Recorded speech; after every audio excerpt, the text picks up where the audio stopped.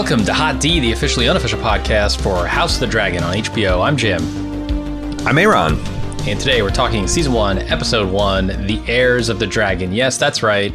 We got a title. It only took them 2 days to give us a title for the episode they've released for, like, the biggest premiere in the world.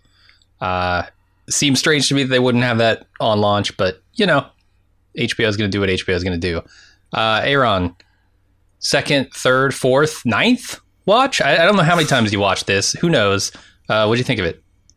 I thought the Heirs of the Kingdom was an odd choice because so many people are fixated on the wig work, the dodgy wig work. Like, why would you draw attention to that? You know, the Heirs of the King. Yeah, I don't know. Yeah. But the ambiguous titles aside, I think I got 4 watches in total, now counting the one I saw out in LA. And every time I watch this, I feel like my estimation of it grows because I think about all the things that it has to do, which it has to kind of like draw in and remind people what Game of Thrones is and this universe is, and get you to care about stuff that's like, you know, you got I recognize that sigil here, but you don't know any of these people, and how they are able to just draw those connections to Game of Thrones fans' hearts, who I think want to love the show. They were estranged from the show.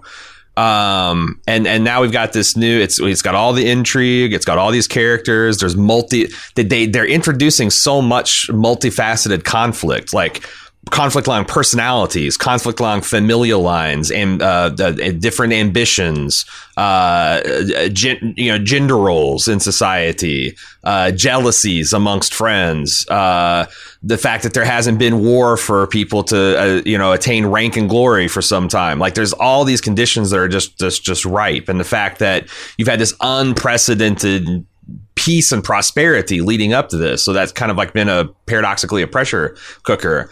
I just think it's great. Like, it's a really gripping hour, and it does everything it needs to do to kind of introduce the main characters and and not just that, but the complicated fault lines that are going to make, this series is going to be a tragedy. You know, if you're a fan of the central figures of Targaryens, it's going to see them go from the apex of their power to kind of like beginning their swoon that's going to terminate in, Robert Baratheon smashing Rhaegar's head in the Battle of the Trident, some 173 years later. So I think I every time I watch it, I think it's a little bit better, and I admire it even a little bit more. How about you, Jim? Oh, yeah, I'm absolutely with you. You said the other night after, because we watched the premiere together at your place, and you said, boy, that was better the second time around. And I thought, after my second watch, yeah, you're absolutely right. I think the complexity here is exactly what I was looking for from a Game of Thrones prequel. This is the kind of stuff that really got me going in the Game of Thrones series proper. So if they can continue with the level of strong characterization, complex plot, and honestly, very good dialogue. I was very impressed by especially some of those council meetings, the dialogue there. And it's not like this episode is an episode, right? So it's not going to hit like the highs of some of the best of Game of Thrones. You can't expect that of a single episode. Oh. But it shows a lot of promise. And it's interesting to me because you said, you think Game of Thrones fans have like been ready for this and wanting this.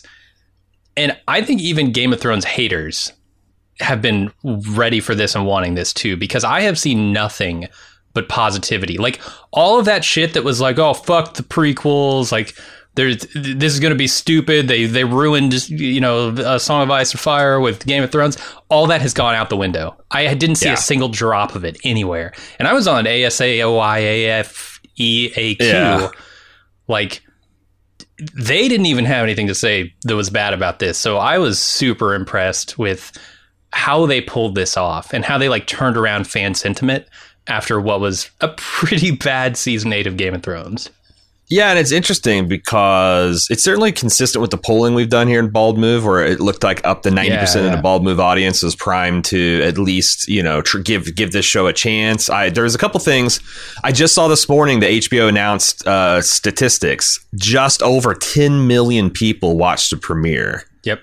which is by far and away their most watched premiere of any series. Of course, it's kind of cheating when you've got the sequel to but there's a lot of well poisoning there. There was this amazing image that was posted to Reddit yesterday of someone standing outside of Brownstone, I think, and it might have been in Manhattan or Brooklyn. It could have been in Chicago somewhere, but like fully 1/3. This is like a 14-floor building, about 8-10 units wide. A third of those windows were lighting up simultaneously with the action. You could tell it's like a live Nielsen rating.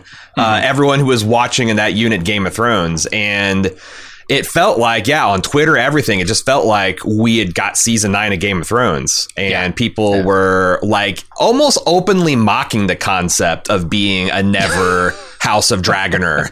Like, why the fuck would you this is an entirely different apparatus, entirely different set of writers, based on a book, and as I wave Fire and Blood around, that's fully finished. It's got an ending.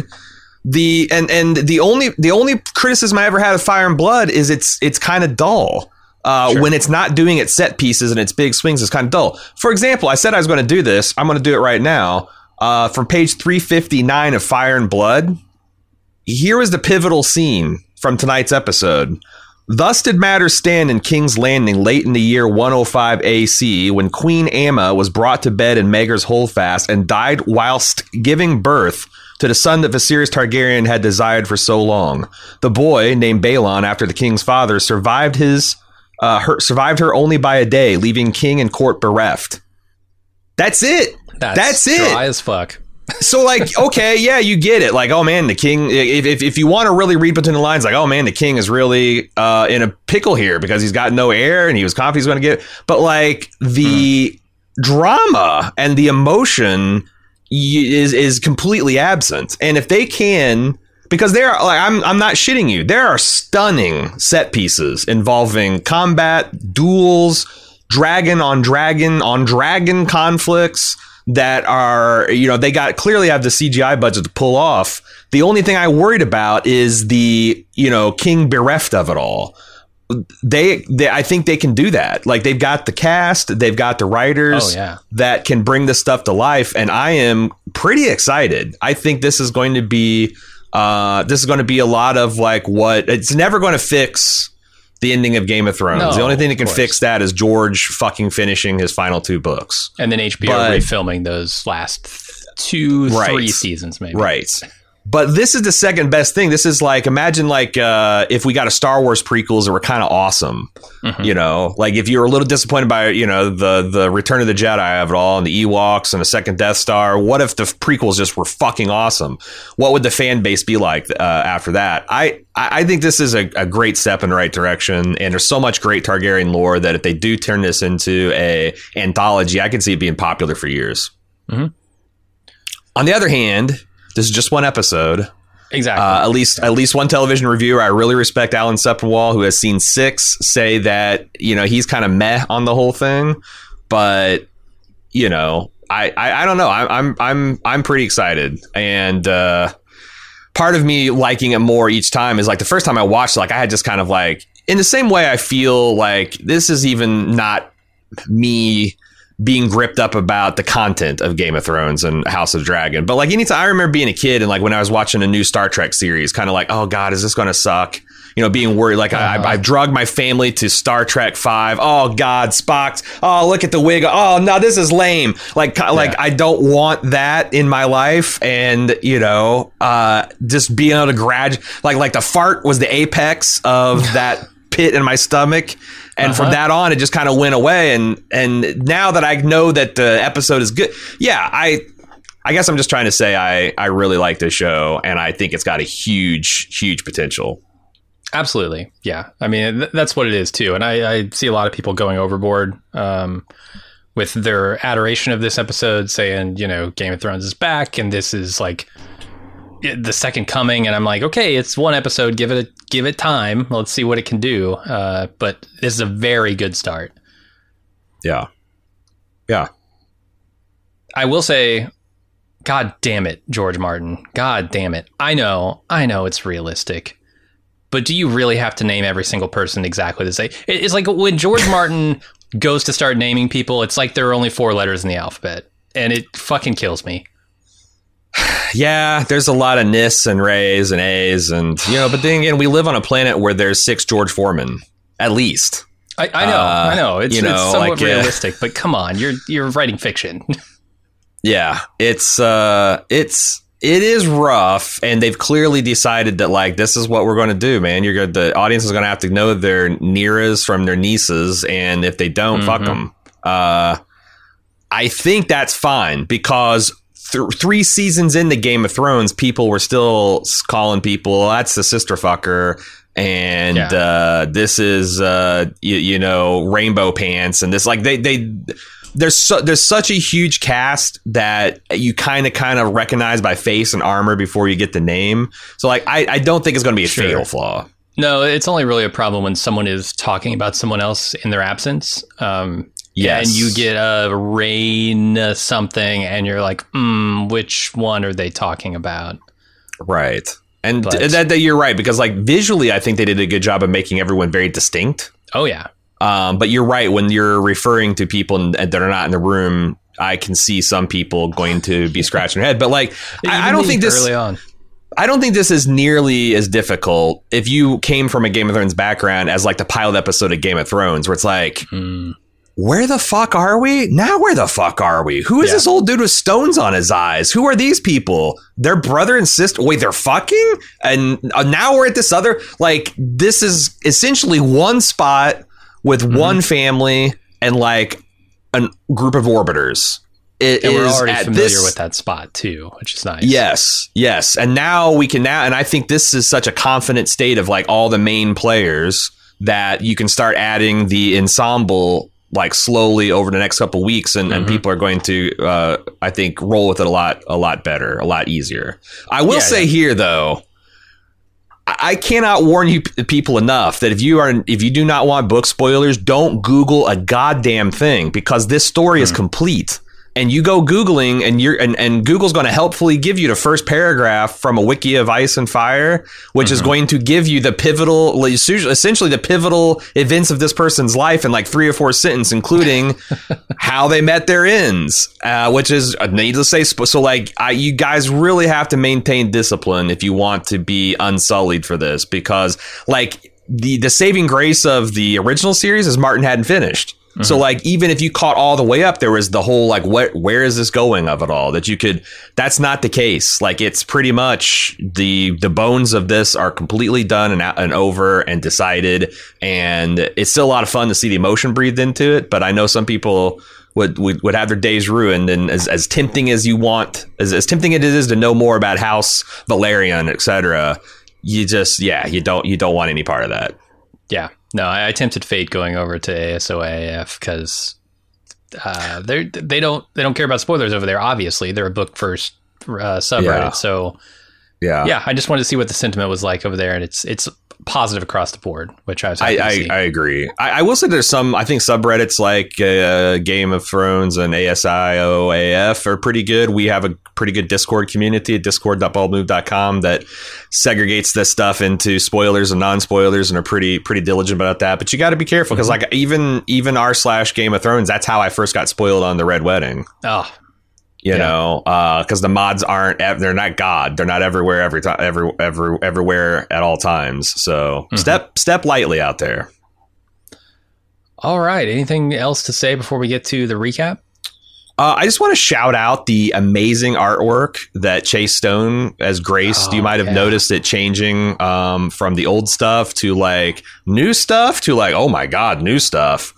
I worked with Chase for the first time when he did some illustrations for Gods of Thrones, and me and Maester Anthony did a book right as, you know, season 7, season 8 were coming out. He did some original illustrations. He's done a lot of official Martin stuff. He did a lot of illustrations for the World of Ice and Fire, the kind of encyclopedic tome that Martin came out. He's a pretty prolific Magic the Gathering illustrator, and he just, I'm going to say, I don't think I've ever looked cooler. Same here. Yeah. I feel like I was born in the wrong era. Like, can we bring boiled leather and full plate back? Because holy shit, I'm dressed to the nines in this thing. I'm pulling that off.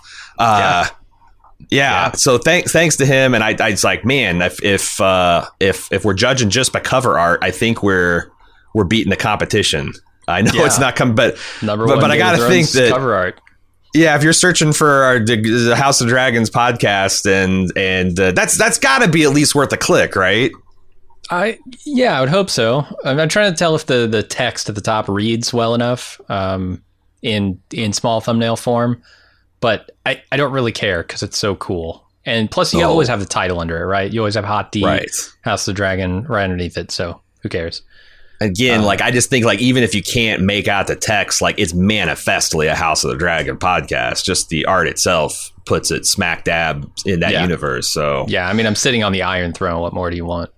Yeah, and if you've never seen videos of us, you want to know what we look like. That's what we look like. We both have glasses in real life because we would die in this era because we have very poor vision. Yep. That'd be we look good, but we die in battle. Yeah, it's he nailed us. That's it's pretty good likenesses. Mm-hmm. All right, let's move over to the recap. We're going to start off with a history lesson. Aaron, are you ready? Do you want to know something about this world's history? Let me educate you. Can I learn a thing? Yeah. His health failing, Jaehaerys held a great council. Jaehaerys is the king before Viserys, and you'll find out why. He held a great council, which was a giant vote of all the lords of the Seven Kingdoms over who would succeed him. And they ended up making his nephew Viserys king. And in doing so, they passed over his firstborn daughter, Rhaenys. It may be only born. I have no idea if Rhaenys has siblings. Yeah, but she's the eldest. She's the eldest of the heir's bloodline. Yes. If you ignored sex, she'd be a shoo-in, you know? Yep, but they passed her over. So they made a big statement there. No ladies on the throne. Sorry. Yeah. And that's the big history lesson here. And I right off the bat, I was like, all right, baby, Game of Thrones is back. Because they said dynasty when they said the word dynasty. So I was super happy. It's like 5 seconds in, and they're already putting their stamp on it. And then I thought, I mentioned this I was kind of hemming and hawing, oh my God, a prologue and a big old exposition and a scroll of text. No doubt. I was thinking, is this how I expected the series to begin? But I kept on thinking, it really worked for Fellowship. Sometimes you just have to do this. You get it out of the way. You do it as artfully as you can. I thought the 172 years before Daenerys was really cool because that's if your eyes are kind of glazed over, this at least puts you kind of somewhere in the scope of time and place. It tells you that this is we saw the Targaryens at their nadir. This is their apex. They have 10 adult dragons. They are the undisputed masters of this continent and this part of the world, capable of projecting their power far and wide. And this scene is doing a ton of heavy lifting, and I don't think it's that hard to follow, right? They make it as simple as possible. There's a king, there are 2 possible heirs, they choose the male over the female, and that's pretty much it. Also, the final line of that little narration there is the only thing that could tear down the House of the Dragon was itself, I think is setting up the rest of the series, right? Yeah, this is the oldest, wisest, most successful king, and he knows that this is something you got to keep. This is a finely tuned race engine that's primed to blow, and you have to keep it all of its ambitions and its powers in kind of check. And is Viserys going to be as wise and wield power as deftly? We'll have to see. And they're bookending this episode with 2 identical decisions, right? You've got a couple of heirs, one of them male, one of them female, and who are you going to pick? And Viserys makes the exact opposite choice of Jaehaerys. And Jaehaerys ushered what was a peacetime king. He ushered in however many more years of peacetime through, I think it's 9 at this point, of Viserys. So he was doing something right. Yeah. Viserys is not a terrible king. He just I guess the question I'd have is reversing your, changing your mind or deciding you want to make your daughter the queen is one thing, but when it was just decided the opposite of you, Right. And did you make this decision after sober deliberation? Did you involve the rest of the realm? Or is this a very emotional decision based on a fit of pique that you're having with your brother? That's the interesting stuff, because that's one of the reasons, Jaehaerys did. He called this great council. Yep. They met in Harrenhal. I looked into it, and Harrenhal was stated to be selected because it was the only place large enough to hold the entire assembly of the lords and ladies that were going to be voting on. Yeah. I still think it's a bit of a Targaryen flex too, because it's like this is the grave of formerly one of the most powerful and wealthy houses that crossed the Targaryens, and look what happened to them. Yeah. They had 14 claims that they considered. They winnowed it down to Rhaenys and Viserys, and they went with Viserys. And according to the lore, while it's a secret vote, somehow people got that it was a 20-1 favor of Viserys. So that shows how much the realm really didn't want a woman on the throne. Yeah. And the fact that this is a vote too, this wasn't by fiat, right? The king didn't declare an heir. He let the kingdom vote, I think, is smart. Much smarter than the decision that Viserys makes at the end of this episode, because it allows people nowhere to point blame. They point the blame back at themselves. I mean, sure, if these small houses want to go and try and kill the people who voted for Rhaenyra, is that her name? Shit. I've already forgotten the rain. Rhaenys, yeah. If they want to go squabble among themselves, they can, but nobody's coming at the king for this decision. Whereas Viserys, he made this decision unilaterally. So we'll see how that works out for him. Yeah, and behind the scenes, and there's a lot of this that's hinted at in the series. Rhaenys didn't have a lot of support, but the support she had was strong and pretty powerful. Her husband, Corlys Velaryon, and House Velaryon, one of the more wealthy and powerful families at the time. They, kind of control the largest, most powerful fleet in Westeros. Corlys himself is like this at this point of his life, a very famous, wealthy, powerful man. His family's fleet gave him power. Enabled him to sail across the globe, the far-flung regions of planet Tosir. Sailed so far east on Essos that he made it to the lands of Yi Ti, which is kind of like the China analog of Westeros, and established trade routes for silk and spice that made him even more powerful. And he threw all that behind his wife's claim. And he also had the Baratheons, which are an old ally and friend of the Targaryens, all the way back to Aegon, his best friend, and maybe bastard half-brother Orlys Baratheon was one of his strongest supporters. Rhaenys's mother was a Baratheon. They also had a lot of support of the Northern Lords. The Starks are behind them. The Manderleys are behind them. Some think because of a grudge going back to King Jaehaerys giving the Night's Watch another, they had this narrow strip of land by the wall, a 25-league strip called the Gift that they could kind of forage and provide for themselves. He doubled that, which took a lot of land away from the Northern Lords, which pissed them off. So Rhaenys has got a small claim, but there's a lot of, you recognize the Starks, the Baratheons. There's some power to those names. So it wasn't nothing. Just wasn't enough. And it's definitely, you can kind of tell, I think this episode too, a sticking point, sticking in the craws of Corlys and Rhaenys being passed over. And I think Viserys feels that. I look at Viserys in a couple of scenes this episode, and I say he feels some guilt over her being passed over. This was not his choice necessarily. He almost feels bad about it. I paid more attention to that on the subsequent watches after you mentioned it, and I definitely saw it. This wasn't, when they look at Viserys and his queen Aemma, or his wife Aemma at the time, they did not look thrilled. No, they looked like this is a heavy responsibility at best laid upon them, and maybe they were quietly hoping for Rhaenys, who was, she was a pretty fierce warrior woman in her own right, and probably would have made a banger queen. And what does Viserys feel kind of like as a lightweight by comparison? It's interesting. I don't know. We'll see. Let's move over to 9 years into Viserys' reign. I don't know exactly how long that is because I don't know when Jaehaerys dies. Mm-hmm. But we're 172 years before the birth of Dany, who you might remember from Game of Thrones. Princess Rhaenyra Targaryen lands her dragon in King's Landing. Alicent Hightower accompanies her into the Red Keep to visit her mother, the Queen, and her mother tries to tell Rhaenyra that she can't be a warrior, she has to be a mother. That the bed is their battlefield.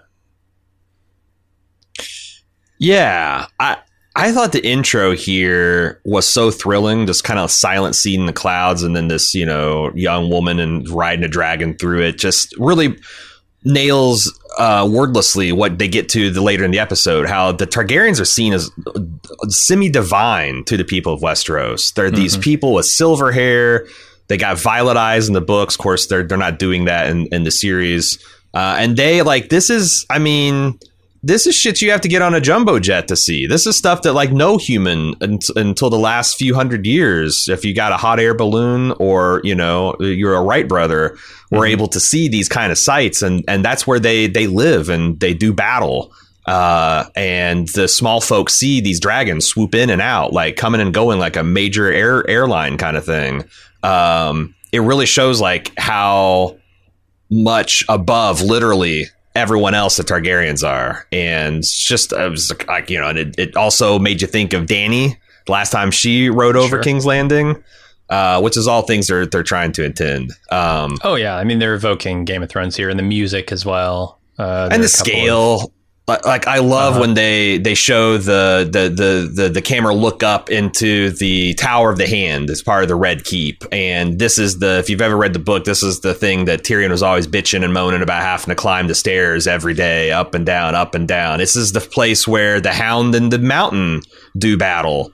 That giant winding spiral stair. And it just looks great. It just looks great with all those, like I said, braziers in the center, and it just keeps going up and up and up forever. And if the names of the human characters weren't enough for you to remember, well, we have some dragon names here. Syrax, is that her dragon's Syrax name? Is the yellow dragon. That's Rhaenyra's steed. They name check Caraxes, which is Daemon's red worm. I really like the dragon handlers. They're speaking Valyrian to it, and there's one scene where Syrax is kind of he doesn't want to get back into his hole, and the guy says Dohaeris, which we know means all men must serve. So he's kind of chiding the dragon, come on, everybody's got to play their part, Syrax.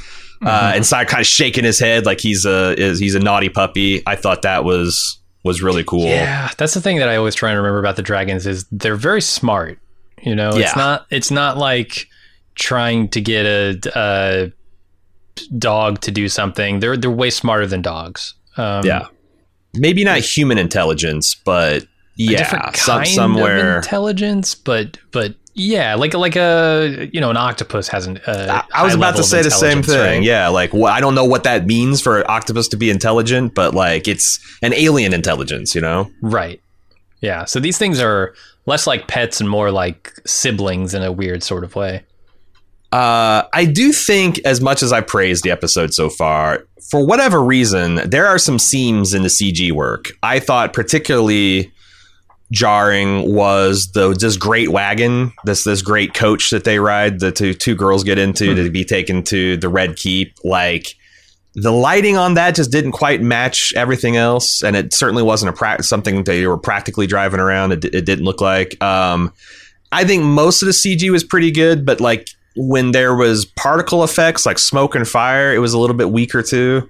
It might just be a matter of they had $20 million to spend, and they staged a melee that it pretty much outdid Ridley Scott's The Last Duel that had 5 times the budget to spend, on the movie maybe they just had to make hard calls on stuff, but I was a little surprised at how unfinished some of the CG. In fact, when I watched it at the release, I thought, oh, well, that's probably they just don't have the final shader done or something. But no, it's just I don't know, just a little dodgy CG work on that wagon. Yeah, I don't know. We've seen such good CG now that if it's even slightly off, it's glaring. And I think There were moments like that. I think that the pan up to the Red Keep was like mostly there, like 99% of the way there, but that 1% really sticks out to me. Something about the lighting. Yeah, you're right. It just doesn't quite match the real world conditions there. But I thought, the dragons looked excellent. I mean, I couldn't even really tell that it was CG. Dude, especially when they were touching and nuzzling them, I'm like, was shocked at how solid they felt. Yeah. All right, let's move over to King Viserys and his council talking through the concerns of the day, which include the Free City Alliance and his brother Daemon's neglect of his council duties. However, Viserys is more interested in discussing the tournament and the sex of his soon-to-be-born heir. There's some ominous stuff that they're discussing here, especially with the Corlys is bringing up this triarchy led by... I'm not going to try and say his name. The Crab Feeder. Mm-hmm. Sounds like an interesting guy. Kragus Drahar. Kragus Drahar. Okay. The Crab Feeder. He's apparently brutalizing the pirates of the Stepstones, which is, legend has it, Essos and Westeros used to be connected by a stone bridge. Like an isthmus. The Isthmus of Dorne that you could just walk from one continent to the other. That's how... the original that's how the first men were originally conquered by the Andals, them coming over, and the Children of the Forest appealed to the old gods and they smashed that isthmus to slow down the advance of these new men coming to kick their asses in. That was one of the first alterations to the world they made. So now instead of that unbroken isthmus, you have these kind of like just dotted isles, and it's a strategic location because anything coming from the Summer Sea has to pass through that area. And 5 out of the 9 cities trade routes from Essos takes them along that isthmus as well. And it's always historically been a haven of pirates. And every few generations, the pirates get bold enough that someone from Westeros or Essos decides to put an end to it. Then Braavos will send a fleet, or Volantis will send a fleet, or Westeros will send a fleet and tamp it all down. Seems like we're in that period. And Corlys is worried that if the Triarchy gets control of this, then the rates that they can charge for passage or just denying them access to the trade routes will essentially bankrupt them. Yeah, they will control the trade routes. And it's one thing to have pirates in there stealing a ship every now and then or some goods. It's another thing to have an iron fist controlling that area. So that seems potentially troublesome, and Viserys just kind of blows it off. Would you like to know more about the small council of the king here? I want to know more about Beesbury, the master of coin, as best I can tell. Yeah, Lord Beesbury is from the wealthy lands of the Reach, which is ruled by House Tyrell from Highgarden. You'll remember Marjorie and Lady Olenna, all of them. They always had a lot of the crops. Yep, a lot of the they're food the bread came basket from there, of Westeros. So they have a pretty good claim to trade themselves. This man is very dutiful and diligent. He's also very old. He served as master of coin for the realm, going back to the days of the old king. His entire adult life, essentially. You also see Maester Malos, who is known as the moderating force on the small council. Anytime the passions would flare up, he would urge calm and compromise to avoid. Who gets like unceremoniously interrupted constantly, never gets a word in edgewise. No, this is the guy who's got the maester's chains, and he wears a weird funny wool cap through a lot of the episode. He's the maester. You're talking about Lord Lionel Strong. Lionel Weak. Well, so he's from the Riverlands, which was ruled by House Tully, which you'll remember Ned Stark's wife, Catelyn, was from the Riverlands. He's a very large, powerful man, known to be a brawler. But he's also a quiet man of few words. And it kind of suits him to let people think that he's a little dull-witted and slow, because he's actually very sharp and highly educated. So people like yourself evidence of that. might underestimate him, Jim. This is true. And then you got Otto Hightower, which is a family that we didn't really get to know much in the original Game of Thrones. They are the Hightowers. They're the rulers of the city of Old Town, which is kind of like the Queen City of the Reach. It's not the capital, but it's the most populous and probably the most important city. Old Town not only contains one of the oldest and most prosperous ports in all of Westeros, a truly ancient seat of power, but also contains the Citadel, which is the home of the Maesters, which is one of the hugely influential political forces of Westeros. And at this time, it contains the Starry Sept, which is the seat of the High Septon, which is the most important religion, the Faith of the Seven, the most important religion in Westeros. You might recall the Great Sept of Baelor that Cersei torched. Doesn't get constructed for another 70 or so years. So this is still like one of the economic seats of intellectual and religious power, and the High Towers have control over the whole thing. Otto is the brother of the Lord of the Hightower. So if you know anything about second sons in this world, a lot of times they are a little bit. They're eager and ambitious, and they want to prove themselves because they have no position. They have no place. Might be one of the reasons Alicent's so concerned with positions and things, because she's heard, her father fret about, what's he going to do as a second fiddle to the family. Even being handed the king is not enough for this guy. So that's course. A little background behind. Corlys. We already talked. We already talked about Corlys. I don't know the names of all the masters of whatever. I assume he's the master of like war or trade or something, because that's what he's concerned with. He's the master of ships and the Lord Admiral. So but that's what he is in the realm. He's also the Lord of the Tides and Master of Driftmark, which is a hereditary title for the Valyrians. That just means he's the head of their house. Driftmark is their ancestral castle that's on the island of Driftmark.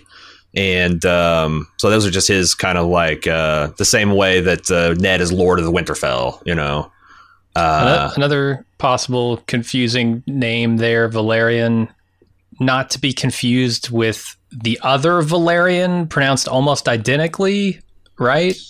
Yes, but they are related because this, you can tell by their hair. And the way they carry themselves. The Valerians are of old Valyria. They are cousins of the Targaryens. They came over from Valyria a generation or two before the Targaryens, and they settled in Driftmark, which is so you got King's Landing, which is in the mouth of the Blackwater Bay, and then you also have Dragonstone, which is the huge fortress that's in the middle of Blackwater Bay.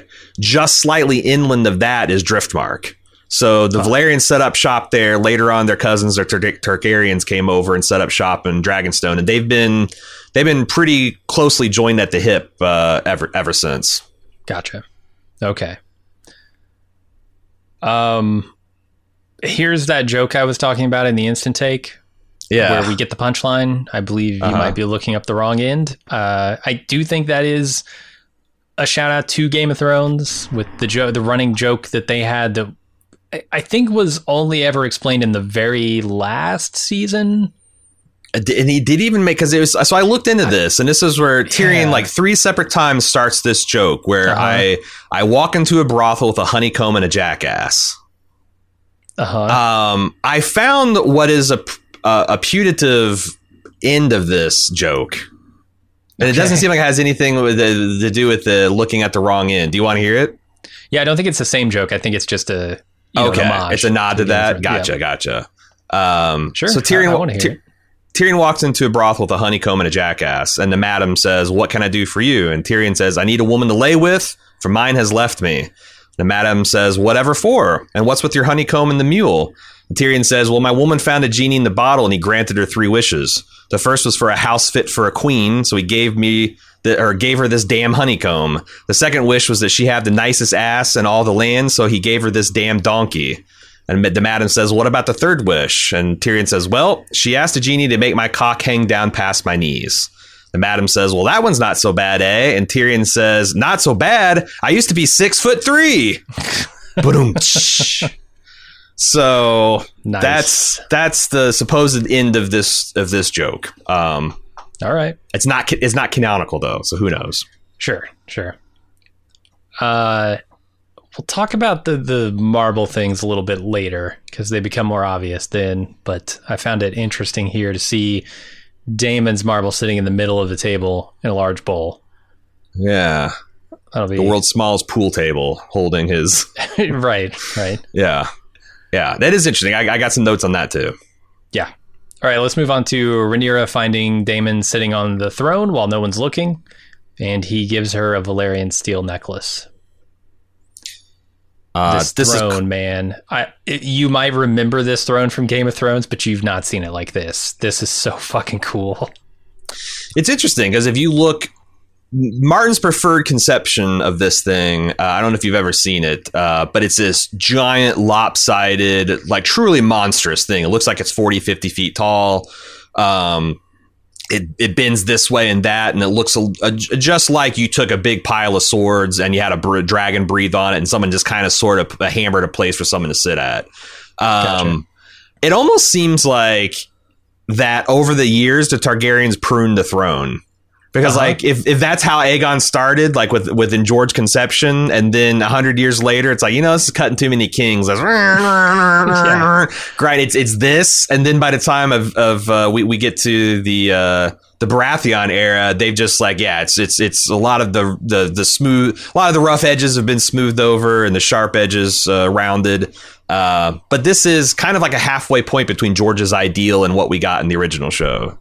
Yeah, I think just the swords spilling out across the floor in all sorts of jagged points it's just a very cool image. I've not seen the gigantic one. Maybe that's even cooler and more metal, but this is pretty damn metal. Pretty damn metal. It's a threatening object, and we see that throne lore says that the Iron Throne can kind of like bite the king if they're unworthy. We saw that Joffrey got a slice, clearly an unworthy king. Apparently Viserys has an open sore because of it, and you see him get cut at a crucial scene in this too. I alluded to this in the instant take, but I found an article where the prop people talk about how they kind of cleverly grabbed as many prop swords from other franchises. They mentioned the Witcher show, they mentioned the Warcraft movie, and they took those and added it to the throne as if like Game of Thrones, as if the House of the Dragon universe is like it's another. They've conquered these other fantasy universes. Right. Yeah. There's a lightsaber in there somewhere, I'm sure. That'd be so fucking cool. Yeah, I would love to examine and see, because I mean, if they had like the entire Warner Brothers prop collection they could pour over that, there's probably some choice picks in there. Oh yeah. But I mean, the other part of this scene that is important is the characterization, right? This is the first we see of Daemon Targaryen, and Rhaenyra he seems like, other than the fact he's sitting on the throne inappropriately, he seems like a nice enough guy. He's bringing gifts to Rhaenyra, who I think we already like a little bit. It shows that they have a pretty warm relationship as uncle and niece. The book mentions that, he's kind of like a doting uncle, and he's always coming back from his far off adventures with exotic gifts from her. This is one of those personified. I gotta say, I didn't get doting uncle as much as little bit more too Targaryen of an interest he's taking in his niece here. Okay. Right. A little. Who's that fucker from the Nutcracker, Dusselmeyer or whatever? Like, he's like some of the renditions of that. He takes a little bit too much interest in the young heroine. I'm getting big Dusselmeyer or Dusseldorf or whatever the fuck that guy's clockmaker energy from this guy. When he's putting that necklace on, saying it's something. It's something. Yeah, and they do some work later that maybe, I don't know, diffuses that a little bit, because like he's looking for the favor of Alicent Hightower rather than Rhaenyra, right? He doesn't do that during the tournament, so. I don't know. I was just getting pretty warm relationship here, not necessarily anything creepy, but and the other thing about his relationship, so his impudence sitting on the throne, that clearly doesn't bother Rhaenyra. Number one, because they're painting a picture of a young woman who has no designs for the throne. Like all she's heard is her dad worry about having a son. She knows the story of Rhaenys being passed over front and back. She's Her kind mom's of more of telling an her, look, give it up. We're meant for the bed, not the battlefield. Yeah. And she's more of an Arya figure. She just wants to be able to, kind of make her own way. And you see, like, she brings some of Daemon's energy into the next scene because, Alicent's trying to be dutiful and diligent in her study. And she's just like, fuck the Septons and stuff. So that she likes, I think, her uncle's free spiritedness, and he's not beholden to be prim or proper or anything for anyone. That's attractive to her. Yeah. And so far in the episode, he's a big question mark, but I think that question mark straightens out into an exclamation mark at some point. Let's go over to Alicent helping Rhaenyra study her religious texts, but she is distracted by the upcoming birth and being very flippant about it. Turns out she already knows it all anyway. So, yeah, that's the key. She's not stupid. She's insolent and very smart, actually.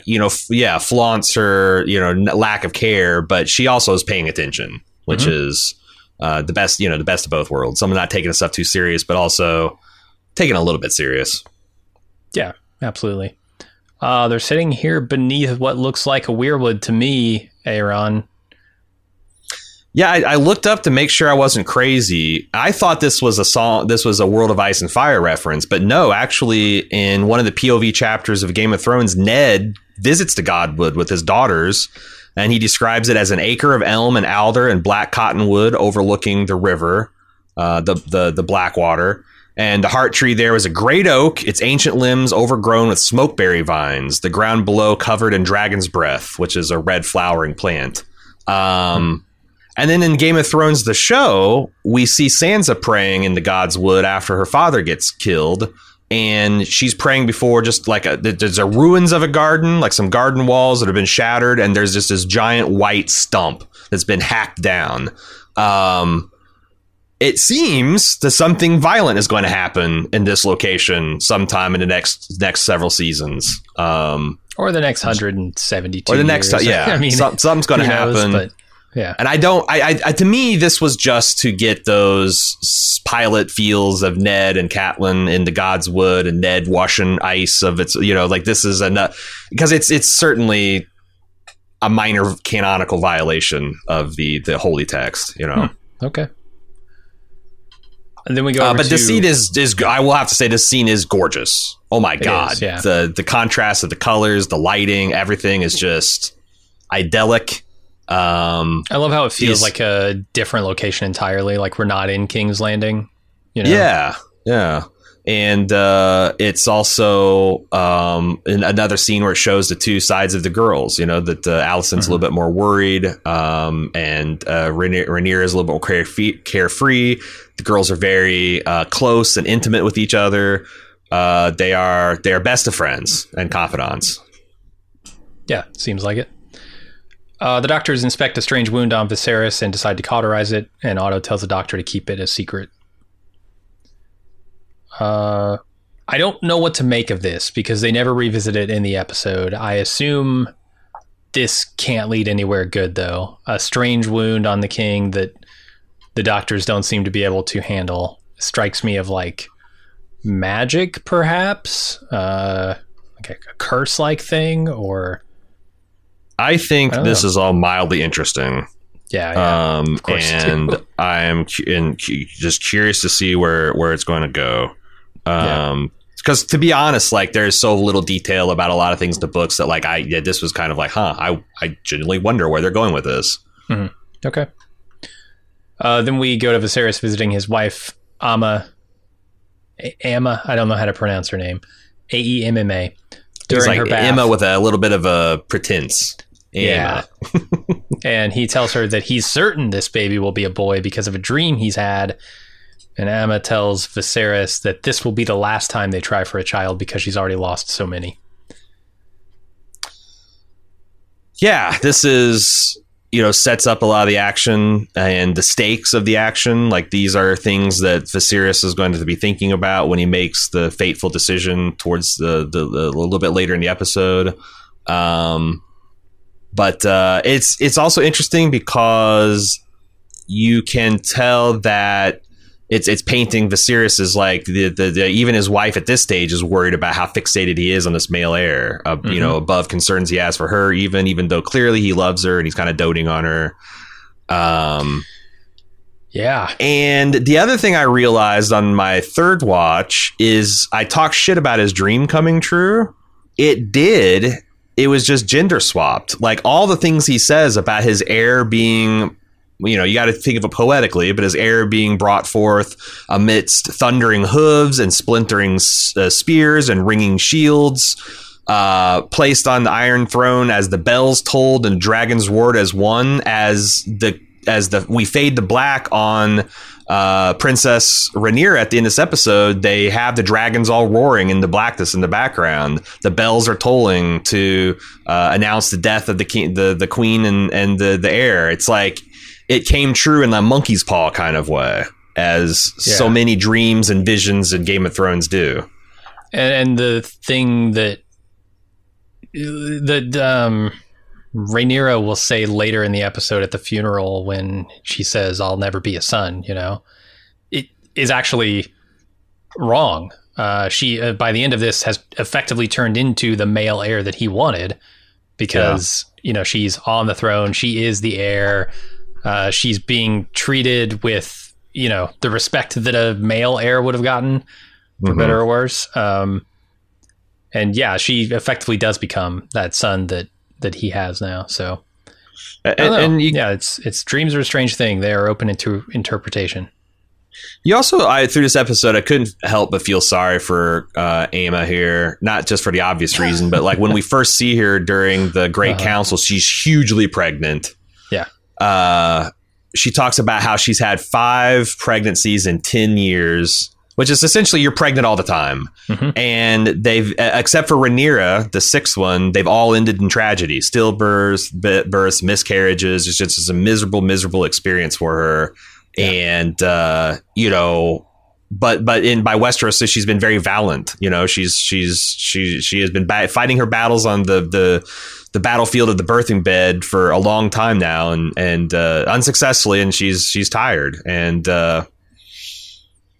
it's going to put Viserys in a bind. I hate to spring a pop quiz on you like this, but oh boy, in this scene, there's a line where I think they're talking about Rhaenyra where Viserys says, "This family already has its Visenya." What's the deal with that? I as a non-book reader am not able to parse anything from that. It doesn't mean anything to me. But I think because I was a little confused by that too. I think they're talking about Rhaenyra. That Visenya was Aegon's more warrior-like sister. The one that kind of like was fit to rule as a king, but you know, she had Aegon. It was kind of stifled her. Aegon loved his younger sister. He didn't really love his older sister. They married as a kind of like a way to kind of keep peace within the family. I think that's what he's referring to. But I'm not 100% sure, because he could be referring to his own daughter kind of being fiery and warrior like, and right. But I don't think so. It seems like, especially when they describe Rhaenys as a young, you know, when she wore full plate armor and she was riding into battle on her dragon and whatnot, like she does seem like a very Visenya type of figure, very powerful, strong, confident. But I don't know. That was my guess. Gotcha. No, the context for Visenya was what I needed there, and I think I got it. Let's go over to Daemon leading the City Watch into the city and wreaking havoc, dismembering and murdering scores of people who presumably have committed some kind of crime deserving of it. I don't know. It's hard to tell. This strikes me as like total authoritarian hellscape. This is, we own the city. You know, like we the David Simon show from this spring and summer, where like the Baltimore police would just go and declare a couple city blocks as indicted and just start beating the shit out of people. Like, get the fuck off the street. Get the fuck off the street. Get the fuck off our streets. Pow, pow, pow if we have to. And I get the idea that like there was probably a lot of crime. Like I don't think Damon's making it up when he says the King's Landing is kind of like a cesspool, and the small folk see it as a terrifying and lawless place.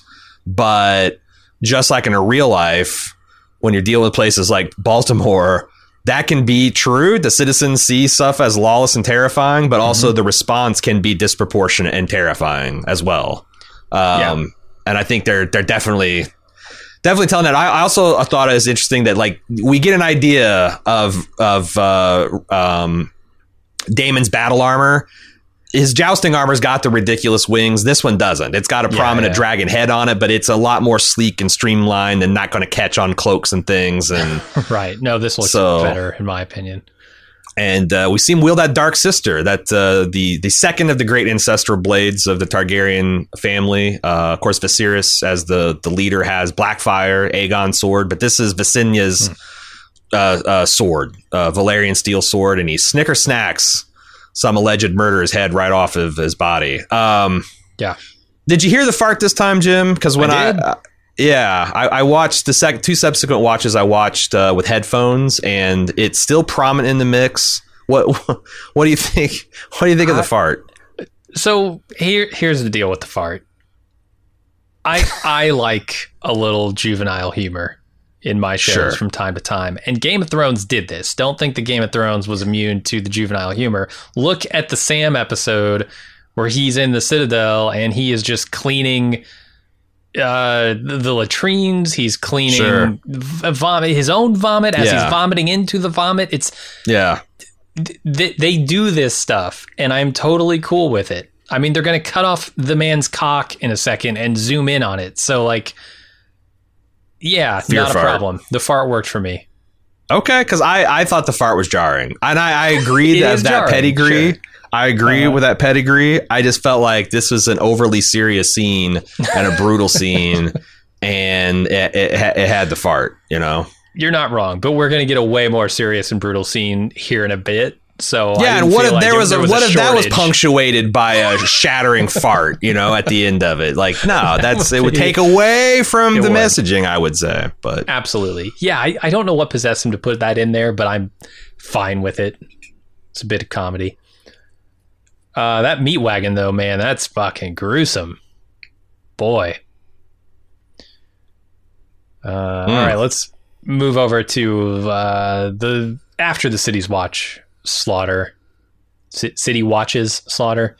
The council asks Daemon to explain himself, and Daemon says, "Look, I'm just cleaning up the city to protect the lords that are traveling to King's Landing for the tournament." And Viserys is like, "All right, just don't let it happen again." Yeah, pretty much. Yeah.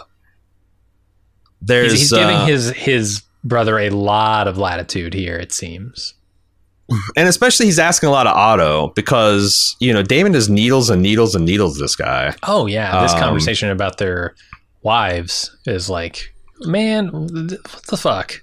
The man just lost his wife. He clearly loved her. And you're throwing this back in his face because these guys. But they like you're really getting an idea that there's a rivalry here, you know, that and maybe they're both a little unfair. Like, I wonder how much of what Daemon says at the end of this episode is true. That, like, he has been pushed into this bad behavior out of kind of, like, younger brother desperation for approval and affection. And every time the Otto gets gripped up and sees him do a mistake and he pushes him further away, it's Daemon that much more desperate to get back into his brother's graces. Sure. At the same time, I don't think you can excuse your own behavior. No. I'm not, and I'm not excusing the way you react to people's provocations. Right. And I think that Viserys should do a better job at reigning, you know, but he's always described in the book as unwilling to do that because he has, and his brother got along great in their younger years and he still sees that kind of carefree. It's the same. It's just like the Daemon is Rhaenyra when he was younger. Like, he's got that carefree, irrepressible, smart ass kind of way about him. And Viserys always enjoyed that. He sees it echoed in his daughter and he doesn't want to kind of extinguish that. Gotcha. Makes sense. Daemon also is getting to be a pretty dangerous, you know, for a man-child, you know? Yeah. I mean, between these two scenes, I'm thinking, okay, Daemon is a villain, a very clear villain. There is no way you can code villain faster than indiscriminate slaughter of innocents. And that is what I viewed the previous scene as. So I'm not giving him a lot of latitude, though at the end of the episode, I am imagining that some of what he's saying is true, even if he's being an asshole the entire time. Yeah. And even if it is all true what you say, like even an asshole can still love their family and not, and it doesn't justify your actions entirely, Yeah. So very clear villain there. They're doing a great job setting him up as a guy that I want to hate. But maybe has like a kernel of truth to him. Not sympathetic villain, but more like a villain with a good eye on the truth of the matter. He made a mention of his wife being the bronze bitch. His wife is from the Vale, which is home of the Eyrie, which you'll recall Caitlyn's sister, Lysa, the not the crab feeder, the breastfeeder. That's with the sky cells and all that. That's where this that's where she is from, and they called her Bronze Bitch because she's a Royce, and the Royce their household wears very distinctive bronze runic armor. So he's taking a piss out of her right there, and it'll be interesting. I'm curious to see whether we get to meet this lady. And what it's going to look like when Damon shows up with Red Worm and Mysaria in tow. Because these, like from the books, like it's not like they hated each other, but they. At the end where he rides off with his dragon with his sex worker friend. Oh, he's going to his wife. So I don't know that they ever say her name in this episode. Maybe they didn't, but I'm just quoting. Okay. But yeah, that's definitely Mysaria is her name. Anyway, I forget what I was going to talk about. Oh, we were going to talk about the marbles, the little stones. Yeah, the council's small balls, from what I hear. So I got two different sources. One was a gym crafter in the Game of Thrones subreddit said that these are septarian concretions, which is a form of mineral deposit that forms in sedimentary rocks. There's like kind of spherical, natural things that get shot through with different minerals that leach into them. And their common term here on Earth, on planet Earth, is dragonstone. Okay. Which is kind of cool because those different mineral deposits form these kind of geometric fractured patterns that people think look like lizard scales or dragon scales, which is kind of cool. And also, like, they're called septarians, which I thought might have a connection to the faith of the seven, the septons and all that, the seps and the septas. But it turns out the etymology of that word is from septum, Saeptum, which is Latin for like fenced in, enclosed, partitioned, referring to those geometric patterns, and not septum, Septem, which means the number 7. But still, it's kind of cool. So that's kind of like, probably why they chose this particular mineral for it. This is not anything from the books. This is new lore invented for the show. And Ryan Condal, the showrunner, said that he wanted a ritual, like employees punching into a punch clock to kind of like mentally shift from whatever you were doing to like the realm's business. And it's conspicuous that you see Damon's absent, that his marble's still left in the middle where there's this padded area where they keep all their balls when they're not being in their placeholders. I think it's kind of cool building a little bit of little lore for the show. Yeah, it brings a sense of formality to the council meetings, in a council meeting that could go a little bit awry. You still got the formality of the ball sitting in front of them there. Makes me wonder what other procedures there'll be. Like, will a Lord Commander take someone's ball to eject them? Like I said in the instant take, this might be proof of the ability to speak for someone. Like they can convey a lot of authority maybe by possessing one of these. It's possible. Yeah, and it doesn't seem like they're intended to ever leave that chamber though, right? Because there's a pool in the middle, a bowl in the middle where they put all of them when they're not directly in front of them. It seems to be, but I don't know whether how strong is the security of this council, because Damon just is nakedly eavesdropping at one point. Can someone sneak in and steal a marble? Did you see him in the background of that scene, man? No. Yeah. Wait. Like you can see him when they're showing like shots of one of the maester maybe or something. You is can it see that his obvious? stupid hair in the Shit. background being highlighted by the light. Yeah, it's ridiculous. These Master idiots of- weren't so in Master of their own Whispers. concerns they would notice this guy. They need a Yeah. Varys. They need a They Varys to just point out, hey, your brother. Your brother's right. I see him. His wig's glowing like the fucking beacon of Hightower, dude. Right. Anyway, let's go to Daemon in the brothel where he's unable to perform because he's preoccupied with the potential new heir, and his companion Mysaris, is that what you said? Mysaria. Mysaria tries to comfort him. I guess Yeah. Daemon likes an audience for both his killing and his fucking because is this his OnlyFans account? Is this like is he making money off this? Is he taking tips? Maybe. Or maybe all he these just is people are that. like watching with their hands that over their into mouths, it. like oh. Which is fine, but like, do you want the whole kingdom to watch you like fail to arrive because you are so wounded by? Right.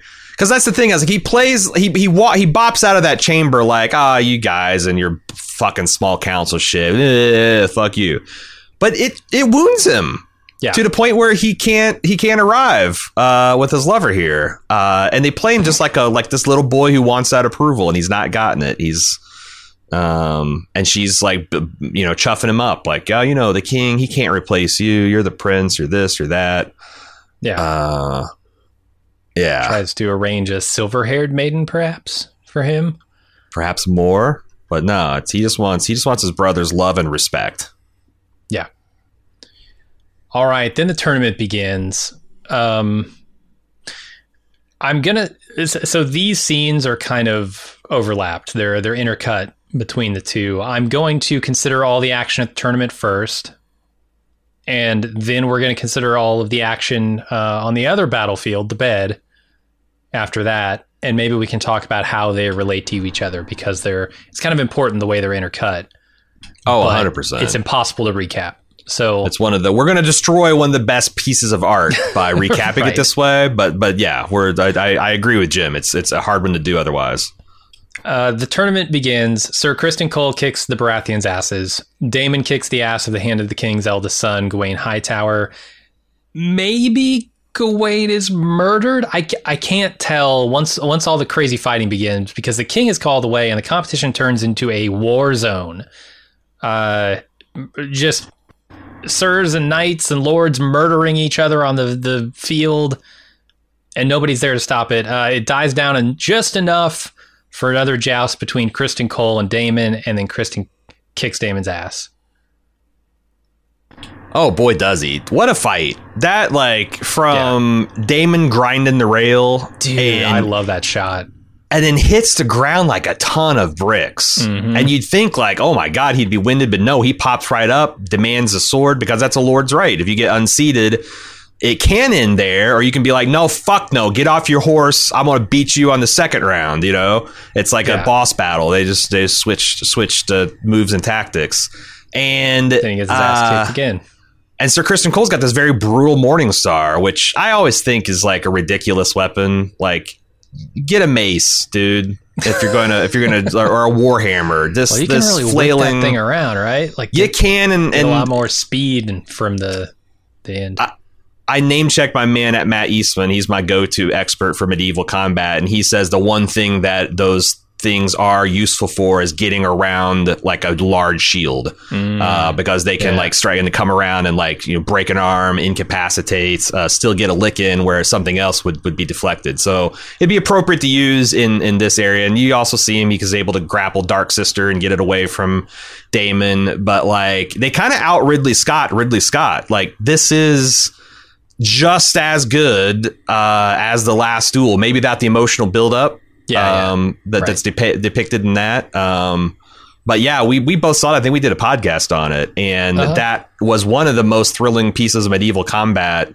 And this episode kind of equals, if not bests it, for kind of a fraction of the budget. So I thought that was impressive. Sir Criston Cole is very interesting. They do a very good job of explaining that he is essentially come from nobody. He's baseborn or perhaps a bastard child of a lord.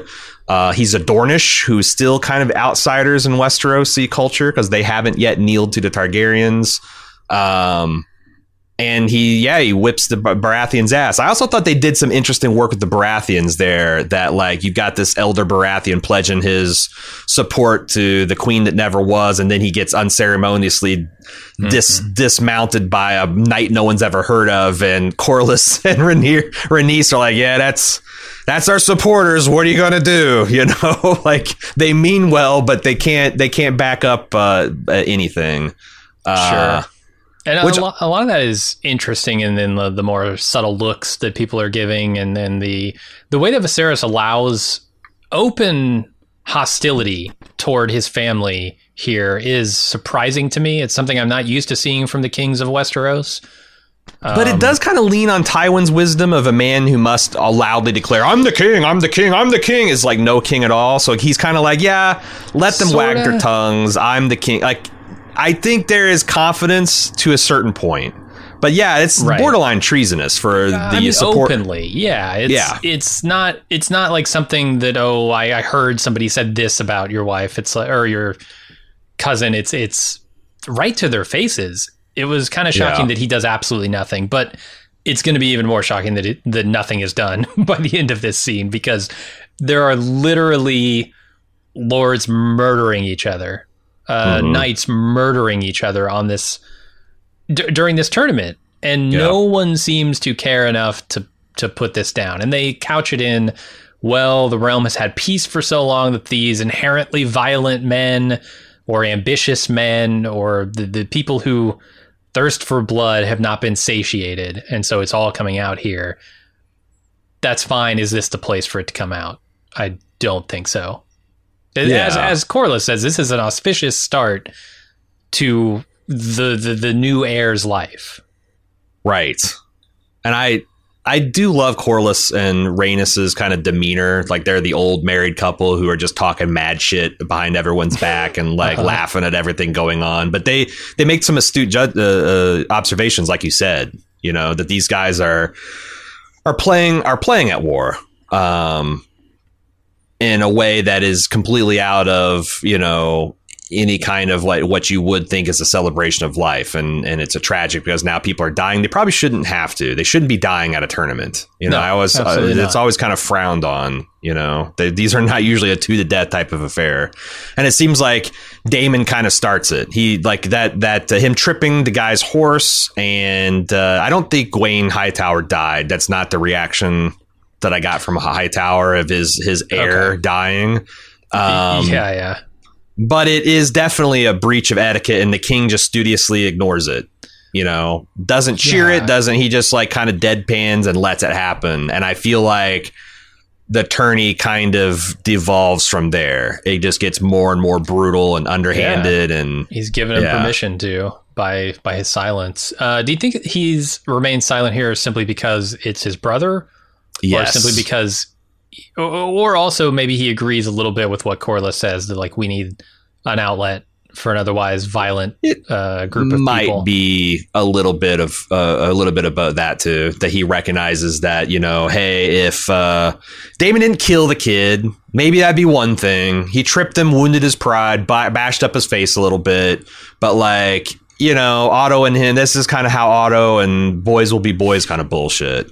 But and they do seem happy when he's unhorsed, right? When he slides down that rail, they they give a little bit more than just a obligatory applause. Yeah. I thought it was pretty. Like I said, I think we've talked about just the POV jousting, the slow motion, just how skillful they do this whole thing. And they do characterization work in here too. It's not all just action and cool stuff. The fact that Daemon, you know, gets unhorsed and then goes at Criston Cole, and I think, you know, if he wanted to follow up, he could have beat him here, but instead he celebrates, right? He turns to the crowd, raises his arms, and shouts, "Shades of Oberyn."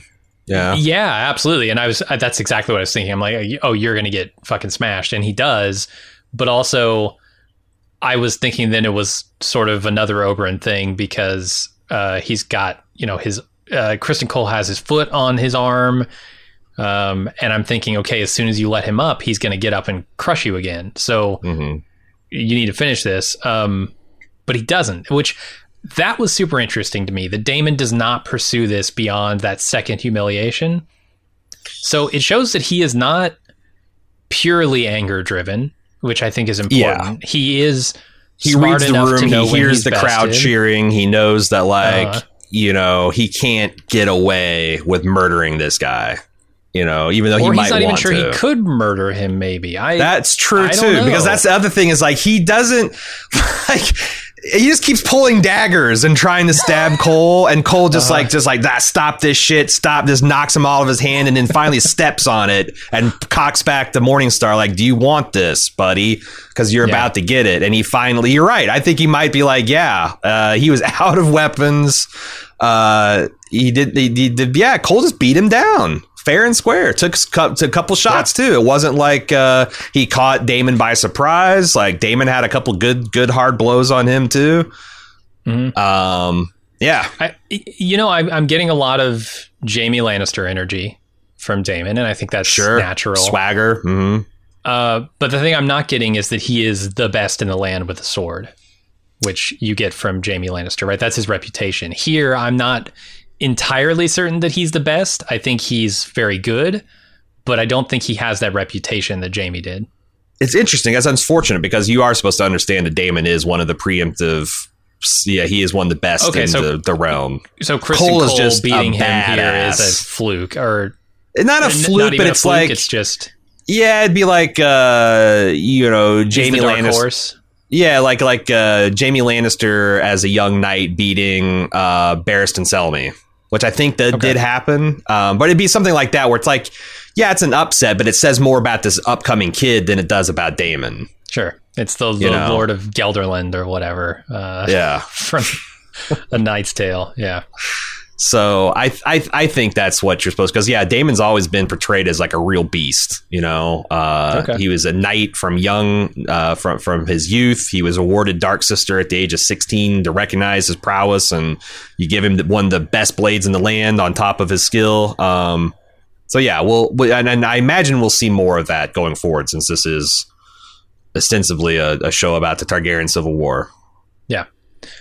The other thing to note here that I was watching very closely is the people who are giving their favor to the different knights. We talked kind of about the one with Rhaenys gives her favor to the Baratheon, who's then summarily destroyed. Mm-hmm. The one we didn't talk about is Alicent giving her favor to Daemon after he just kicked the ass of Otto's eldest son in the shittiest way possible.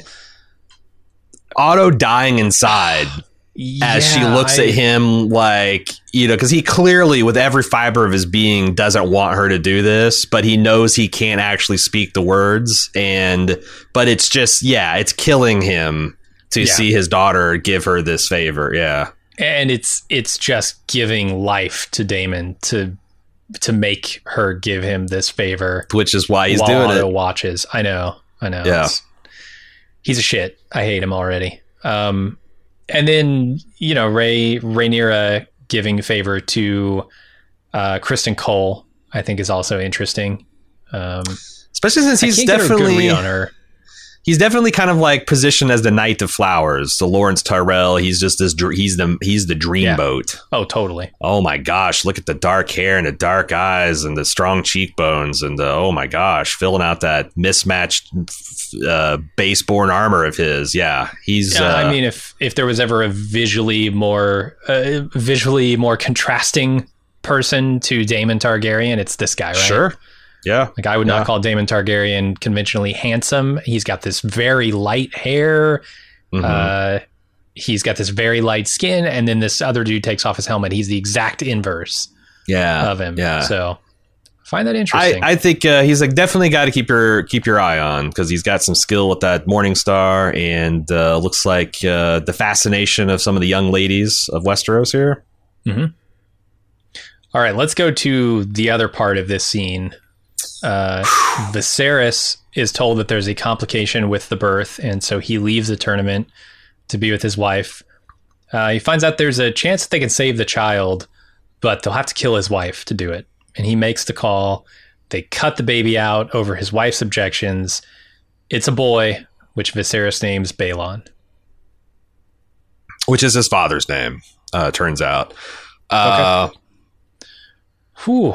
You know, Ryan Condal framed this as in the behind the scenes as like, well, Viserys knew his wife was going to die either way. Mm-hmm. I don't agree that that's the story that the show told. I think what the Maester says is you have to choose right now. One of them is going to die.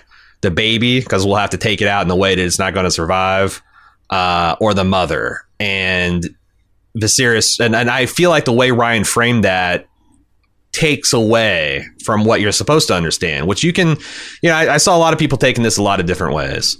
Sure. And I think the way I see it is a man who definitely loves his wife, but that's not the most important thing to him. Yep. Most important thing to him is securing his dynasty and his line, and his wife is going to have to be a sacrifice that he's willing to make. It doesn't matter what she's willing to do. And that's the real tragedy, is that this poor woman's so doped up. She's high on the milk of the poppy. And she doesn't know the danger until it's already there. And then she's terrified out of her mind. Yeah. The septas in the room are swooning, how awful it all is. It's terrible. And I tried in the preseason coverage to kind of warn the ladies of the audience about what's coming without actually spoiling and getting Warner Brothers pissed off. But I thought that was wild how open the showrunners were about there's no sexual violence in this season. And I don't know that this is strictly speaking sexual violence. It's certainly gendered violence. And it's certainly in a reproductive setting. And with the backdrop of, everything. I was just thinking, God, what would it be like to be 7, 8, 9 months pregnant and watch this fucking thing? Yeah. It's nightmare fuel.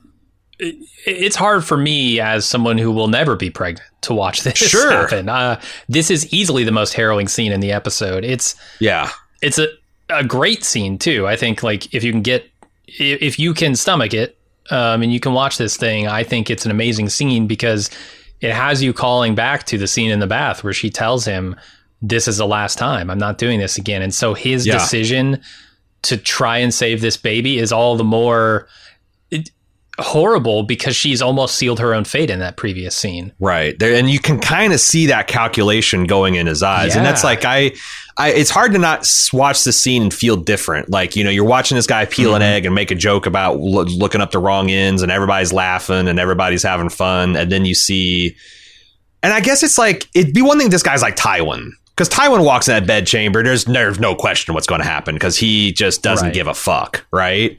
He's all about dynasty. Yeah. He's all about the dynasty, and he wears it on his sleeve, and, he doesn't give a shit about even his own opinion. He would say, but it's different because I think Viserys is a different kind of guy. He, as Damon says, is so much weaker, and he wants to kind of get along. And he's trying to find a thing that makes everybody happy. And here he just throws away everything, what his wife wants, and to no end. Yeah. Which makes it tragic. But it's hard to watch the scene and not come away thinking ill of Viserys. Absolutely. Yeah. I was all on board with him, 90% on board with him, and this knocked it down quite a bit. But yeah, it's a tough scene to watch. I kind of felt it coming. When I realized, okay, there's going to be a medieval C-section here. This can't go well for anybody. Yeah, but it was even worse than I expected with her pleading. Her pleading is what got me. It's hard to watch. Yeah, and seeing this in a theater with hundreds of people, there was an audible gasp when it went to the next scene and you saw the two bodies on the pier. That you went through all that and literally for nothing. If he had gone the other, because that's the thing, it's literally for nothing. Because if he'd gone the other way and said, okay, save my wife, maybe, because, maybe she changes her mind. Maybe she just wants to try again for the good of the realm. Because I don't know that she wants to see Daemon on the Iron Throne. Or they could just do an audible and they're that worried about to put Rhaenyra on the throne, which they did anyway. This literally helped no one, murdered his wife, and it's just a waste, man. And it is I think for my money, I don't know if it's the most brutal because I'd have to go through and see. You know, there's some crazy shit in some of the seasons of Game of Thrones, but it's got to be top 5, if not top 3. Yeah, it's up there. This is episode 1, so strap in.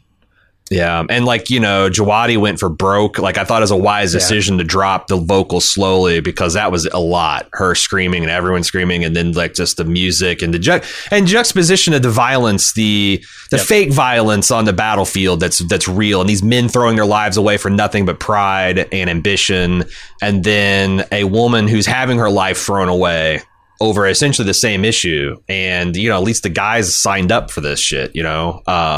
Sure. Yeah, no, the intercutting of this is super important because of the stuff that they said earlier about the bed being the women's battlefield. Yeah. There are 2 battlefields here going on, and I think thematically that's important and interesting. But yeah, I had a hard time watching that one. It's also it continues down to like Daemon celebrating too early the defeat of Kristen Cole is mirrored with the Maester and Viserion being relieved that at least the male is and just as Cole gets up the club from behind, they cut to the Maester kind of starting to look at the baby, and you hear the kid's cries start to get raspy and choked, and then they just smash cut to the funeral pyre and woof. Yeah. So let's talk about that. Next up is the funeral for Viserys' wife. Oh, and the baby. Turns out Balon only lived for a day. They have Syrax come in and Dracarys, both of their corpses. Yeah, this is interesting Targaryen funeral custom. But when that happens, both Viserys and Rhaenyra look away, you know, and it's not necessarily because of the heat. I mean, Targaryen's famously immune to heat, right? You can see it later when he's holding his hands over the flames of the candles. To me, this is an emotional looking away, and you can see that because Daemon also is there, but he's not looking away; he's looking at them, and I think that's important, right? They seem affected by this, but he seems more like affected by them being affected by it. He's like one step removed from this almost. It's his reaction to this is very, and he's probably conflicted, right? Like, I think he is happy that he's still the heir, but he's also genuinely devastated on behalf of his daughter and or not daughter, his brother and niece. And he goes and he says, you know, he says all the right things to Rhaenyra, like, your father needs you now more than ever. You got to be strong for him. He defends his brother. So yeah, I think they're really painting a complex portrait of Daemon here. I also think that they did like they did a really good job of Rhaenyra, like starting at her slowly dawning realization as all the important Targaryens are coming out of the royal box at the tournament, and the look on her face of like realizing, shit, something's wrong, and that going into, and she's got complex feelings. The fact that, like, you know, she's bitter towards her father, that like kind of gotta blame. The like, is your mother dead? Like, this is now the 6th child that he's trying to wring out of her to get an heir, like, would, you know, and you've seen her suffer all this time. Like, there's obviously some bitterness there. The fact that she's been neglected as their child this whole time too, apparently, like, overlooked. Yeah, it's super complicated because of 2 previous scenes. One scene where she's, you know, in the garden, whatever, with Alicent, and she's talking about how she's sad for her dad that he doesn't have an heir, and happy for him that he might get one here, and hopes it's a boy for his sake. But then her mother has said that she's already named the child and she's certain it'll be a girl. There are conflicting ideas here that I'm getting from Rhaenyra. So I really don't have a strong read on her yet, other than, you know, she's an Arya archetype. Sure. And she loves her mom. How she feels about any of this stuff. Yeah. I mean, there's definitely, and she probably doesn't either. There's a lot of complex emotions here. Yeah. So I'm looking forward to getting more in her head in the next few episodes. Then we go over to the council convening to discuss who the next heir should be. Seems a little premature, but they make the argument against Daemon and for Rhaenyra. There's even some Rhaenys talk in the mix. Corlys is getting in there with that. The king gets pissed off and leaves the meeting. Rightfully so. I mean, this is fair hours enough after their funeral. Yeah. So my read is I don't think Daemon tries to kill Viserys. I think I don't think that's on his mind at all. And the whole reason that Otto is being pushy and making him the king come out of his grieving chambers to come and deal with this night is because he thinks that's a chance of that. It's one of those things where it's like, I'm not even saying he's wrong, because it's not like I don't think it's within the Daemon's performance envelope. It's just more of like this mutual distrust is driving the extremity of the action. You know, like Otto, it's like, what are the odds that my king's going to be murdered tonight by Daemon? Probably, I don't know, 1 in 1,000. Maybe I give the king a night before we talk about this very important issue. But like bringing him in and putting him in that spot, and you know, he's an emotional guy and he's putting him, it's just too much. And the king says, fuck this, I'm out. It's clearly for personal reasons. I mean, you look at all the shit talking they've done of Daemon, and you imagine if he were to take over as king, that they would be out of jobs at best. Oh, for sure. So there's a lot of like personal stuff. If not heads on spikes, you know. Absolutely. And the whole, you know, and Viserys is a little silly too. Like there's that line where he goes, oh, Daemon doesn't have the patience to sit the Iron Throne. And Otto shoots back, the gods have yet to create a man lacking the patience for absolute power. I thought that was a great line. That's what I was talking about, that dialogue. It's so good. And Daemon smirking behind, which, you know, again, the security of the small council chambers, I don't know. But like him smirking to hear his brother being kind of this naive about him. But also I think he's kind of upset and angry at the idea that he would kill his brother too. Like kinslaying is a pretty big taboo in Westeros, you'll recall. You know, like, damn, you're thinking pretty low of Daemon, but maybe he deserves it. Yeah, they mentioned Daemon will be a second Maegor. I don't know who that is, but I'm certain book readers do. He's the you know, the 70 realm, the years of peace that the realm has experienced. He was the king that died 7 years ago that allowed that to happen. He's universally seen as this shitty, terrible king. He built the Red Keep. Yeah, that's his big contribution to the lore. But Maegor is the cruel, they call him. Well, that explains it. Yeah. All right, let's go over to Otto sending a message home to Old Town and his daughter into the king's chambers to comfort him while wearing one of her mother's dresses. She goes to him with a history book, and he welcomes her inside. Yikes. Yeah. Raven to Old Town. Am I supposed to be picking up on some subterfuge here, or is this simply saying, hey, there's a new heir and the eldest son defeated in battle? Interesting. Or is this something more sinister? It's interesting, and not in just a mildly sense of the word, a mildly interesting sense of the word. Who would he be communicating with? Because they've established in this episode that every important lord and lady is in the capital city here for this tournament, here to see the heir being born. So what? And presumably his older brother, who is the current lord of the Hightower, he's got the head maester at his side. Like, so is he, you know, conferring? Does he need the services of the Septon? Like, I don't know. And this is something that seems to be invented for the show. I don't recall there being a secret raven being sent, but they're just showing that Otto. This is the old Chinese proverb that the Chinese word for danger or opportunity what is it? The Chinese word for opportunity is danger and crisis, or crisis and opportunity. Fuck. Oh, okay. I've forgotten it. Anyway, here's a crisis and he sees the opportunity in it. He sees the opportunity to boost the Hightowers even further. He's pimping his daughter out explicitly to do so. He knows it without saying it. She knows it without hearing it. And I felt for her, because here's this girl. She's by the way, supposedly these women are supposed to be 14 at this age. Someone said that they suggested 18, and that's wrong. They're 14 to 15 years old in the show. Okay. And you see this girl who's still biting her nails, still has a lot of girlish habits, going to be sent to seduce this man. And she sits as far away on that carving table as she can.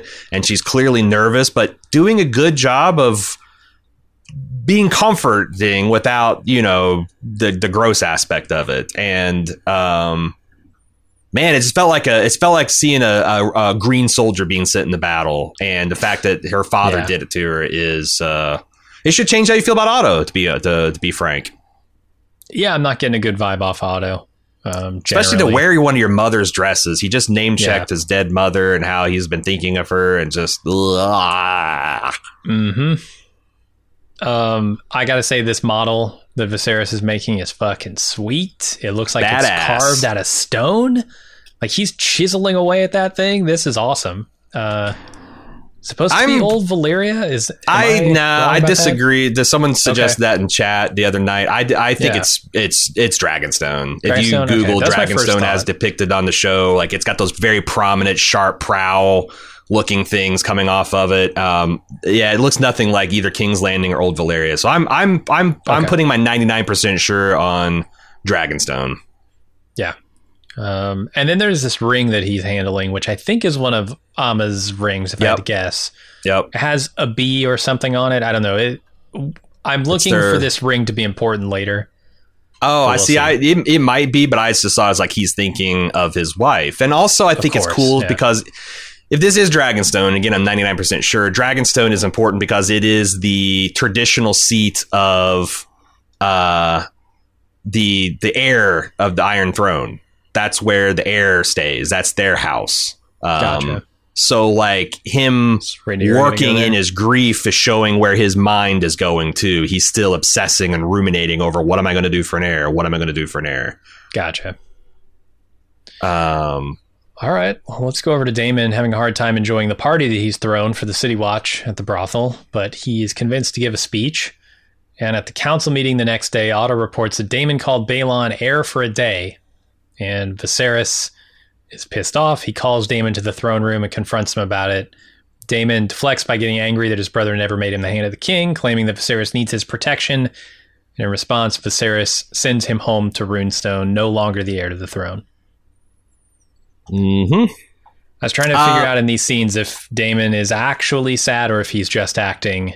And it's ambiguous. But I think there is a tinge of sadness there. My read is that he is sad and he would rather not make a public statement, but like it's one of those things where he is who he is, and he probably he maybe started off to say something sincere and profound and it came across as a jape. It could be that he did book this to celebrate with his men, all kinds of different things, and it just like he booked this to celebrate their night of butchering months ago, and he's already put the deposit, so why not show up at the whorehouse? It's a very awkwardly staged scene. There's like, we talked about this, like all these guys in various mid-thrust, looking back over at him, and they don't show it. And but I do think that like his demeanor when he goes to Viserys is that there's more to this story, but he's not going to be allowed to defend himself, and he's kind of stepped in it. And I thought it was so powerful when he tried in desperation to approach his brother, and the Kingsguard just instantly closed ranks. And like you hear his clash of their armor and the drawing of their steel, and it's just like they just all as one, like are about to cut this fucker down if he steps one, and he realizes he's got to go. He's got no wiggle room here. There's no. And one of the things I love about this, well, I was going to say new Iron Throne, but the old Iron Throne is how it is a defensible position for the king, like an easily defensible, right? There's only one approach. It's right up the middle.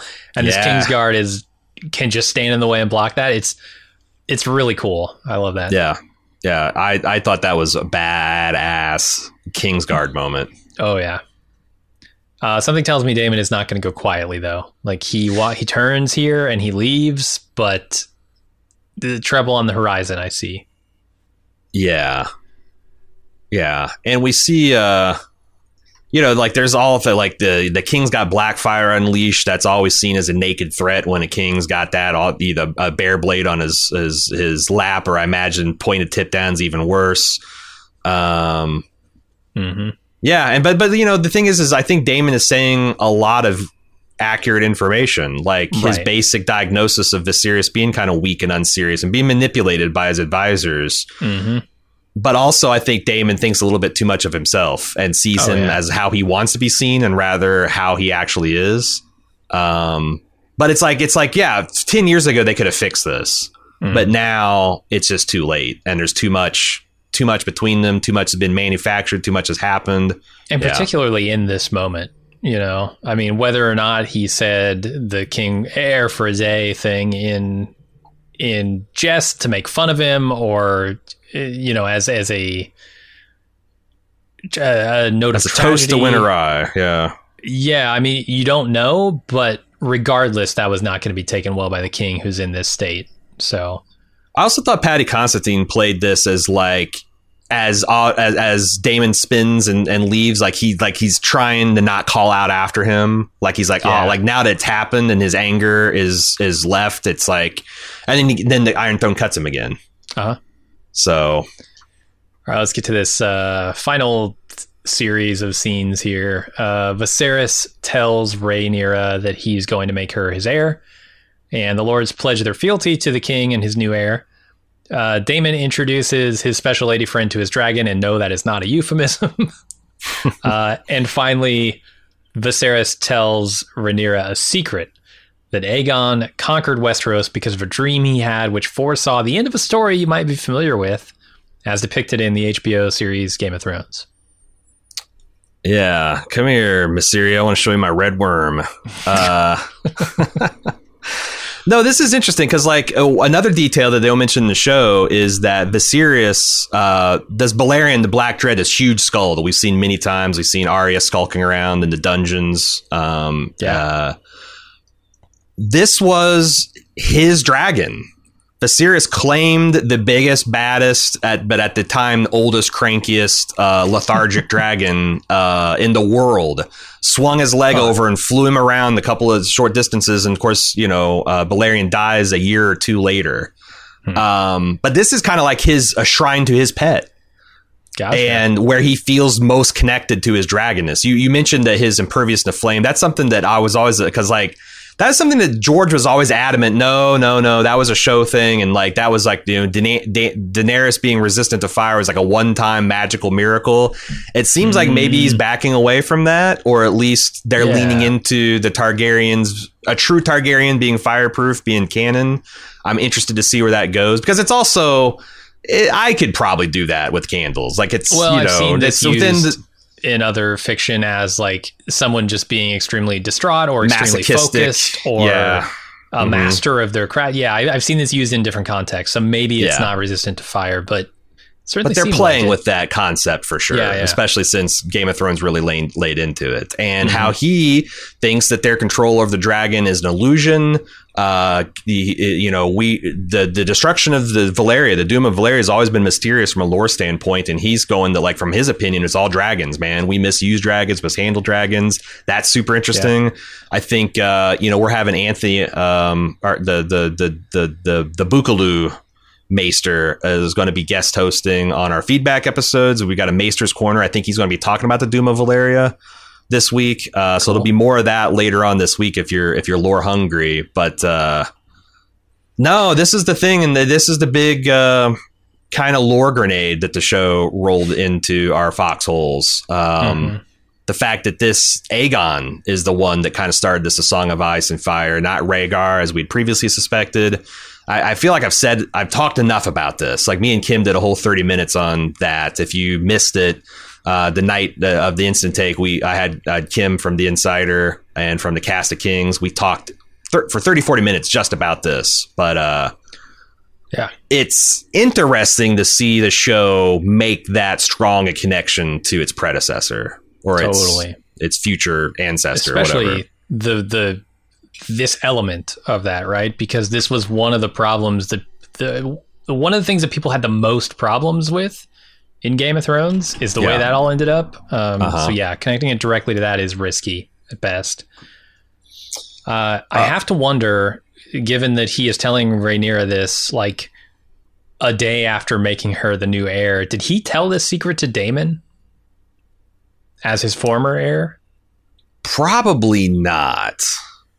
I don't know. If not, why not? Like, maybe that'll be. I tell you what, that's the most interesting possibility. If he has, like, when they're in their youth or whatever, if he had said that, you know, like they talked about this or something, that would be super interesting to me. Yeah, we'll see. But yeah, I love this montage of all the different people kneeling because, like, you know, as Viserys is talking about the cold winds of the north, they show the Stark, and you've got Corlys Velaryon, who seems pretty dutiful and he's committed to the pledging, and you see the Baratheon, and he's like, maybe it's more of like, well, this is kind of Rhaenyra's part 2, or Rhaenys part 2, or like, I just don't like kneeling to a woman, but he's like very reticent, and you get to the Stark.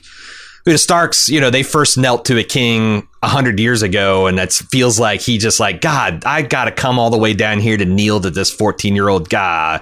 Like, all the different attitudes. None of them looked too enthusiastic about the whole process. And, you know, they got the cat's paw blade, the Valyrian steel dagger that's been seen throughout the Game of Thrones. Another strong connection to the original series. Is there something about that blade that we're going to find out that's going to enhance our enjoyment of what's to come? I don't know. I thought that was, again, I thought I was going to have a nice, easy, non-spoiler kind of ride of House of the Dragon, and right from the first episode, nope, fuck that. Prince that was promised, it's coming, get ready.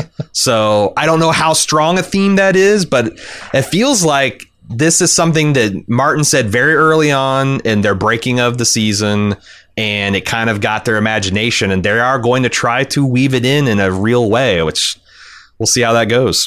Mm-hmm. But that's where we leave this episode. And yeah, I think it's also interesting by the end, everything in Viserys' dream came true. Yeah. Except he was wrong about who the heir was and who was at the center of all the dragon roaring and adulation and things. So, very monkey paw fulfillment of his dream. That's going to do it for this week. If you have feedback, and I imagine a lot of you do, send that in to hotd@baldmove.com. You can also follow Bald Move along at twitter.com/baldmove is the best way to kind of keep up on our comings and goings. Check out our Discord at discord.baldmove.com if you'd like to talk both spoiler free and spoiler filled. We got 2 different channels to discuss the House of the Dragon. But hotd@baldmove.com. We'll be back Thursday to consider that, and we'll also be inviting our friend Maester Anthony to consider some a little bit more in-depth stuff in the lore. But yeah, Game of Thrones is back in the form of House of Dragon, and I'm super excited. Cannot wait, because I haven't seen a second episode. I can't wait to see how this continues to develop. We'll be back Thursday with feedback. Until then, I'm your host, Aaron. And I'm Jim. See ya.